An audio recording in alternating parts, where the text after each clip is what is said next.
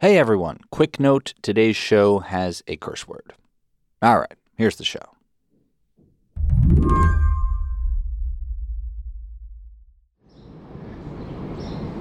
All right, here I am. I'm outside the office. Today is Slate's first official day back at work. I'm not really sure if I should be wearing a mask or not as I walk into this office building. All right, let's do it.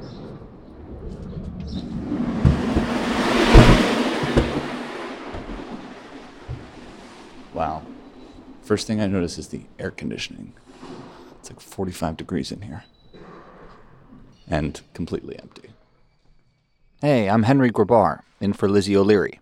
I come to you with a recording from a place that has been virtually off limits for nearly 18 months, an American corporate office building. Specifically, Slate's office in downtown Brooklyn, which has been closed to us since March 2020. Lots of people have joined the company since, and they don't know the first thing about this place. Your ID should work on 3 doors, so it would be this door. That's Amanda. She's giving a tour that I dropped in on. There were a few hiccups. The scanner doesn't work. The dishwasher doesn't work. Neither does the coffee maker. And metaphor alert, the literal water cooler is broken. I had a guy come in and look at the filter, and he was just like, no one should be drinking this. Like, no one. Like, it's not safe. So, I wouldn't recommend drinking that. I don't want to get anyone sick. But everyone got to see their old colleagues, some of whom I hadn't seen in more than a year. Katie, how's it going today? Oh, I'm really busy. I have to call. I'm going to call Henry. Hi. Sorry about that. So this is interesting. Susan moved to Charlottesville a little before the pandemic, so she hasn't been in this office with a desk of her own. And how long, Susan? 2 years. So I found a container of plastic straws that also include 2 metal straws. I really like. Who gave you those metal straws? You did, Henry. Because I like to chew on straws when I'm concentrating. But now, in the years since we've left the office, plastic straws have become literal gold. So I'm really excited to get back to them. You've got the last collection of plastic straws in Brooklyn. In Brooklyn. None of this agave shit. Is this a conversation we'd be having on Zoom? I don't think so. As banal as this chit-chat is, it's the sound of a major pivot point in American life. Pandemic-era questions about the irrelevance of the office are inching towards a resolution. Some bosses are calling employees back. Others are telling them they don't have to come back at all. Months of speculation about the future of remote work are ending in corporate dicta that restore the old status quo or reverse it. And that has profound implications for downtown buildings, for the cities that depend on their property taxes, for the small businesses that depend on their traffic, for the service workers who maintain them, and for the trains and buses that make a big downtown of office buildings possible. But perhaps most of all, it has implications for the workers themselves. Many office workers don't want to go back to a 5-day week in the office. Today on What Next TBD, how to make the new era of the office work for office workers.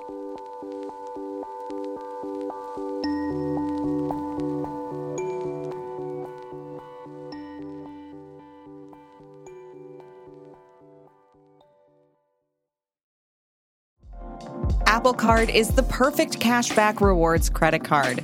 You earn up to 3% daily cash on every purchase every day. That's 3% on your favorite products at Apple, 2% on all other Apple Card with Apple Pay purchases, and 1% on anything you buy with your titanium Apple Card or virtual card number. Visit apple.co/card calculator to see how much you can earn. Apple Card issued by Goldman Sachs Bank, USA, Salt Lake City branch. Subject to credit approval. Terms apply. Hey, there, I've got it, and it's recording. I just turned it on. This is Bridget Schulte. She's the director of the Better Life Lab at New America, and she thinks a lot about how messed up our office culture used to be. You know, the old 9 to 5, or 9 to 6, or maybe 7:45. Fittingly, even though this is Slate's first week back in the office, I spoke to her remotely. All right. Well, Bridget, maybe we could start by having you describe your recording setup. Where are you and where's the microphone? Well, I'm in my home office where I have been sort of stuck for the last year. And I've got my iPhone sitting on top of a stack of books all about work. So I've got A World Without Work by Dan Susskind. I've got Flourish. I've got Thursday is the New Friday. I've got Scarcity. I've got A Great Place to Work for All, and on and on and on. I love this. So we're actually recording your argument about remote work from atop a stack of books about remote work. Basically, the books are all about how work really doesn't work right now. It didn't work before the pandemic. It's certainly not working during the pandemic. And that's why this is sort of a pivotal moment. Can we figure out how to change work and our relationship to work? And is this the moment that we do it? And it seems like we've been talking about this for a year. The weirdness of remote work, in the ways in which it's better, the ways in which it might be worse. But this is the moment when, after all these months of speculation and discussion, it feels like the rubber is hitting the road. I mean, JP Morgan brought back workers on Tuesday. Goldman brought them back earlier this month. Mark Zuckerberg says Facebook will allow all employees to keep working from home. It seems like at white-collar offices, this is the moment to either consolidate these changes or reverse them. This really is a critical moment. What comes next, in the next 3 to 6 months could be the start of defining what happens in the next 10, 20 years or the next generation. Right. These are critical moments. And I have to say, we're all over the place. WeWork, this was a little disingenuous because this is their business model, but they were saying, you have to be in the office to prove that you're a committed and dedicated worker. So you've kind of got those on one side, everybody back in the office. And then you're right, on the other side, you've got Mark Zuckerberg saying, hey, I kind of liked having more time at home. I liked not having to fight the commute. So I'm going to have more of a hybrid. I like having more time to ride my my hoverboard through the lake with the American flag. Right. So you've kind of got a range of companies trying to decide what to do. And I have to tell you, I'm confused. It's all over the place. There'll be one survey that'll say companies they're embracing remote or hybrid work, and they'll cut down all these real estate costs. This is going to be great. And then a few days later, new survey, all CEOs, they want people back into the office. So I think that we're in real flux. The first people out of the gate could really set the tone for what comes next. Right. And you don't think that we should go back to normal, and not just because you're calling in from the beach? Yeah, I don't think that we should go back to the way it was. It's not the choice of going back to the office and the way things were, or having some new everybody working at home or out of coffee shops. I think the choice right now is work shaped and defined our lives before the pandemic, and it didn't really work. If you were a professional with a college degree or more, or you worked on Wall Street, well, maybe it paid you a whole lot, but it also ate you alive. It cost health, it cost relationships. If you were an essential worker, what we call essential workers now, what we used to call low-wage workers, hourly workers, you didn't have enough hours, you didn't have enough money. You were scrambling to make, find other jobs to make ends meet. So work was the dominant force in our lives before the pandemic. It's so tied with identity and meaning, and it's very complicated in the United States. It's how we value each other, and what we do is who we are. But it wasn't even giving us sort of the basics in some cases. Americans work longer hours than our peers in rich countries. We have shorter vacations, fewer benefits, and later retirements. And what do we have to show for it? Levels of economic inequality unseen since the late 19th century. That's the world of work that got shut down last spring. Let me ask you about some of the advantages of these remote work policies for workers first, and then we'll get to the boss's perspective. But one thing that gets trotted out a lot is the idea of work-life balance, that the commute really just took up so much time. And so on the one hand, I guess you have this promise of more time spent at home, spent with family, spent on tasks you want to accomplish in your personal life. And on the other, maybe the prospect that commuting time is actually just getting used to work more, and that without the office as a place to concentrate your work tasks, those responsibilities end up encroaching on your life at home? I would say that the responsibilities at work were already encroaching on life at home. If you look at work hours, if you look at time use work, and again, this is pre-pandemic, there was already this phenomenon called spillover. Work spilling over into family and home life, creating a lot of work-life conflict, work-life tension, work-family tension, and very little spillover the other way, spillover of family or home demands spilling into work or taking us away from a work. So the phenomenon of work already sort of expanding and encroaching on our lives was already in effect before the pandemic. And I do feel like that's part of why so many people who were able to work remotely at home might have felt a sense of relief. It's like, oh my God, I can finally balance my checkbook. Oh my God, I can, all of these tasks that I load up on Saturday and then I'm too exhausted on Sunday to do anything fun. All of that there was finally time for. You could do it in the mornings or the evenings. I think that, honestly, I think the pandemic sort of reminded people just how much of their own lives they were missing. Yeah, the surveys show that people like remote working. But I guess one other question then is, to the extent that the office has continued to function as we're all remote, are we coasting on those connections with colleagues that we formed in the IRL era before? Like, as staff turnover picks up, are we going to find that the bonds that sustained this remote work period start to fray as we realize we don't actually know or recognize our colleagues anymore? If you go fully remote, then that's sort of what you're talking about. That's actually called distributed work. And there are companies that are like that. It doesn't matter if you work in Utah or, Bogota, Colombia, they have created a culture that works and thrives because it's distributed. And you really have to know how to do that, and you have to embrace it and create those relationships. That's really important, like you're talking about, how you build that sense of psychological safety and trust. I was going to say, so remote work has sometimes been viewed as a mixed blessing, like the idea that it might even reinforce hierarchies about who shows up, who puts in face time, and that might translate into advantages for people who continue to show up. And in that way, I think there's a fear that remote work might exacerbate some of the inequalities that characterize life at the office. Absolutely right. Before the pandemic, in most office cultures, in the United States in particular, we have what's called face time bias. And this shows up over and over again, that managers and CEOs, bosses, people in power, that's the way they worked. And so then they turn around and they reward people who work like they do.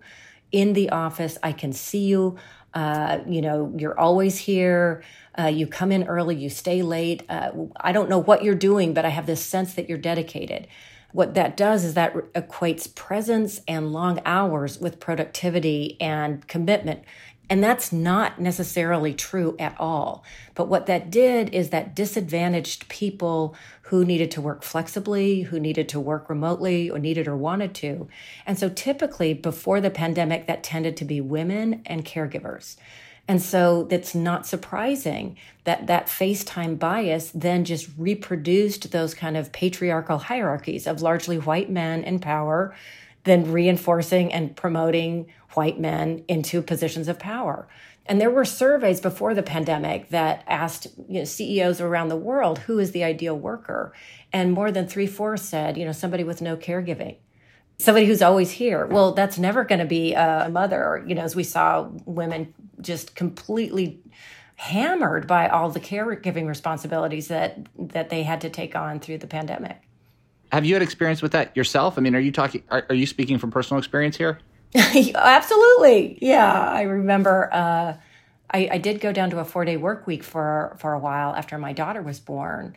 And I remember editors calling me and saying, you're going to ruin your career. Don't do this. Don't do this. And I worked on a project and so one of the comments was like, wow, she did that on a 4-day work week? As if like my brain had fallen out, So I definitely experienced that. It's just kind of this knee-jerk bias. It's like, it's actually sadly human, you know? We are comfortable with the status quo. That is what we know. And that is what drives so much of our workplace norms. Is this like, well, we've always done it this way. And even though people are burning out, and even though our productivity isn't all that great, it's what we know. So we're going to keep doing it. We're going to double down on it. So as the pandemic ebbs and future patterns of work assert themselves, this is the dilemma that we face.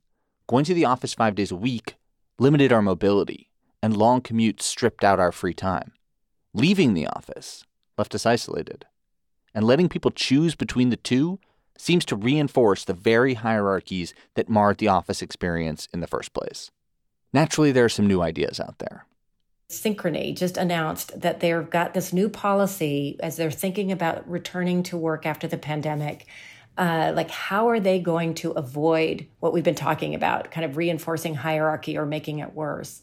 What they've come up with is that they've basically barred anyone from coming into the office 5 days a week. So they've agreed that they're going to embrace hybrid work. So they're going to have some in the office, they're going to have some remote, they're going to have some hubs, which is what a lot of companies are talking about. But they don't want anyone trying too hard. Well, this new policy is they're trying to disrupt that kind of status quo of like, oh, I'm in the office, so, oh, you must be a better worker. Right. I mean, I'll tell you right now, how many times have you been in the office and you've looked around and people are just kind of shooting the shit and talking about the football game or like, you know, there's a whole lot of just nothing what I like that most goes on about in it. the office. Yeah, right. Yeah.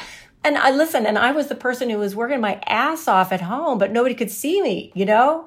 If you look at some of the research that's been happening during the pandemic, remote workers are actually as productive or even more productive. But there's a downside. That productivity comes because we're putting in more hours. We're just working more. And the weird thing about that is that people actually feel okay about it because they're in control of it.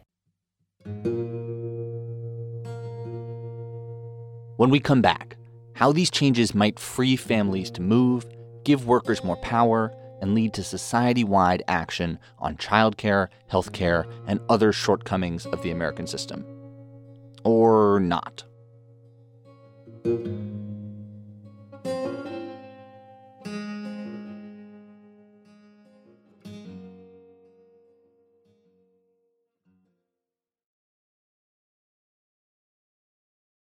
Coming soon from Slate Podcasts.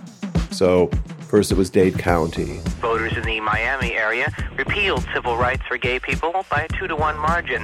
In the late 1970s, cities around the country began rolling back anti-discrimination laws that protected gay people. And then it was Wichita, St. Paul, Eugene. Successful campaigns against the gay community, which shocked us all. A state senator from California watched the laws fall and saw an opportunity. Homosexuality is a most repulsive lifestyle. His name was John Briggs, and he wanted to deliver the anti-gay movement its biggest prize yet. California realized that they were coming for us. I'm Christina Cauterucci. This season on Slow Burn, we'll explore how a nationwide backlash against gays and lesbians led to a massive showdown in California. Now it's something called Proposition 6, the Briggs Initiative. It would call for firing any teachers in California who practice homosexuality. Your life as you knew it would be destroyed. We've got to fight back. We can't let this happen in California. The Briggs Initiative would be the first statewide vote on gay rights. Gay rights now! Gay rights! With so much at stake, young people became activists. We were all coming out all day long, every day. And activists became leaders. My name is Harvey Milk, and I'm here to recruit you. Slow Burn, Season 9, Gays Against Briggs. Out May 22nd, wherever you listen. If we lose here, it'll be 50 years before we ever get back up again. Like the drag queens say, take out the earrings, sharpen the nails. There ain't no going back.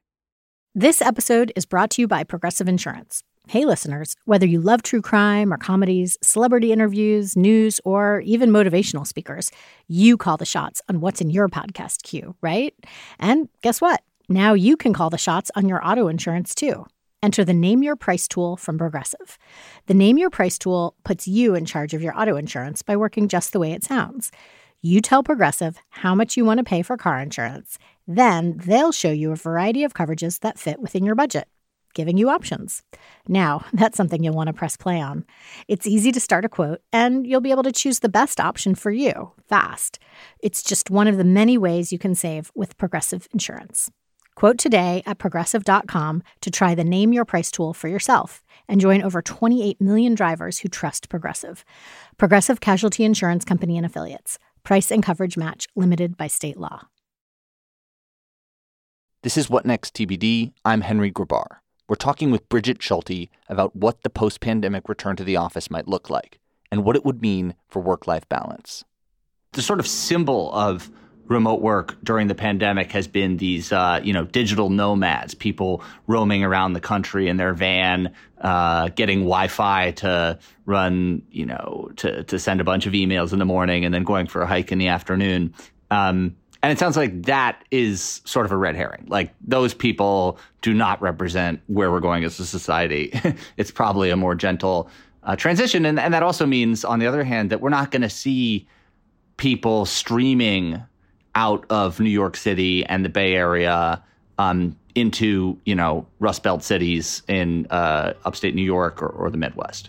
I think it's too early to say that that digital nomads are a red herring. I think it's just really going to depend on the cultures that develop and what they allow, what they value, and ultimately what they end up rewarding. Because if you're a digital nomad, but you keep missing promotions and you're not getting pay bonuses and you're not valued, well, I can imagine you're going to get the message that even though the policy says you can do it, if it's not working out in practice, you're going to run right back to the office.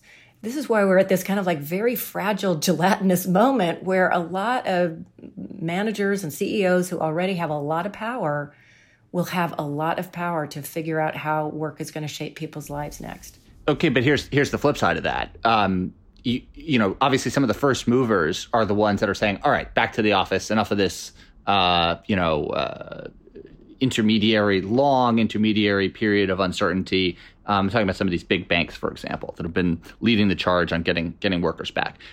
But in the Wall Street Journal, I'm reading that some other banks, such as Citigroup, are waiting because they think that they are going to be able to poach talented people who value remote work or the ability to work remotely some of the time, as surveys show many workers do, and that firms that hold back and that have looser policies are going to be able to attract more talented people. I mean, I think that's the flip side. And maybe now that we know that this is on the table as the kind of thing you can bargain for realistically, that firms will just have to follow talented workers in establishing these policies.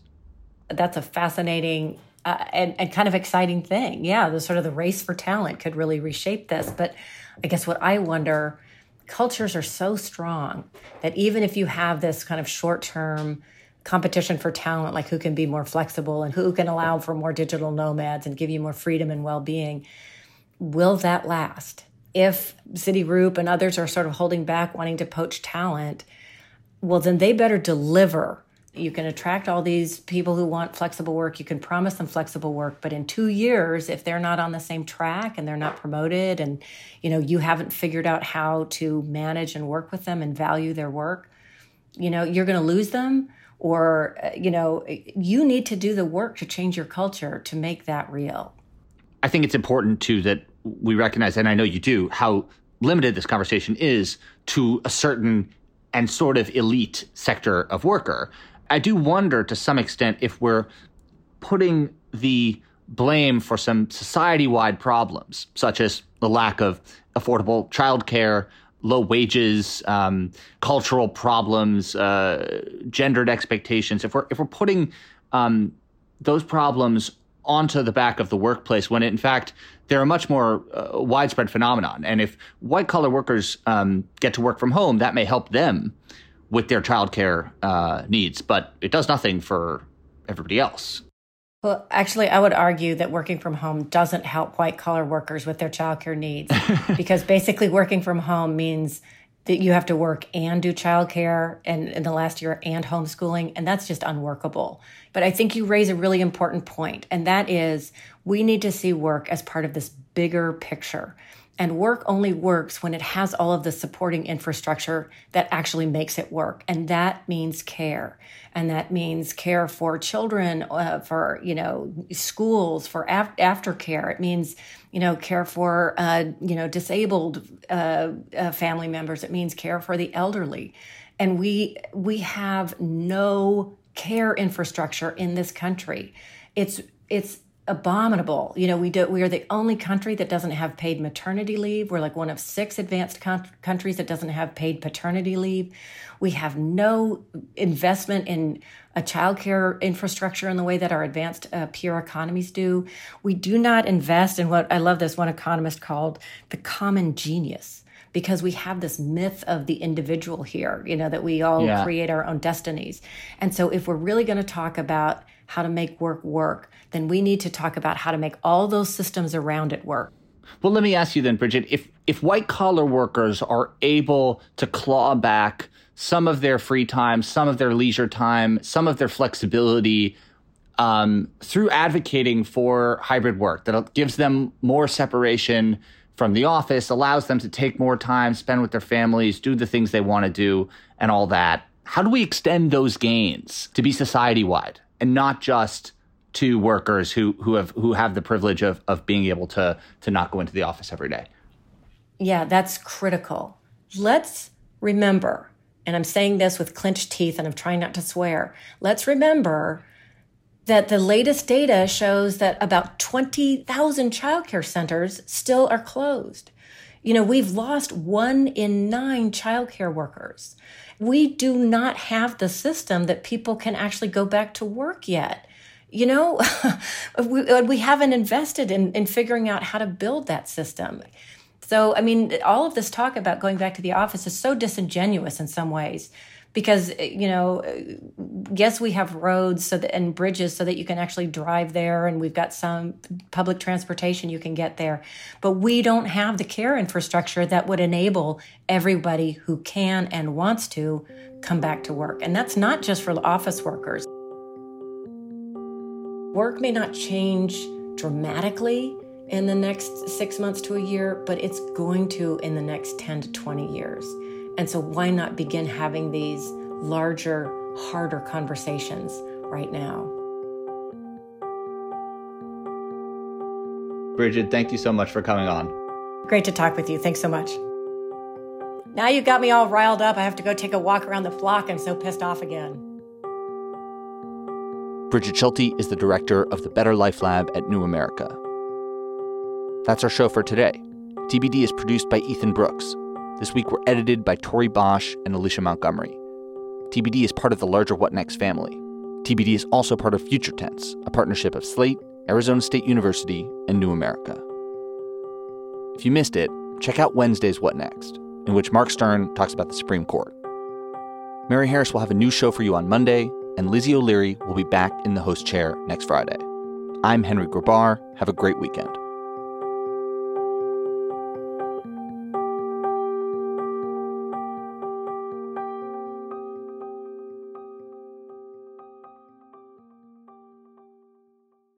Coming soon from Slate Podcasts.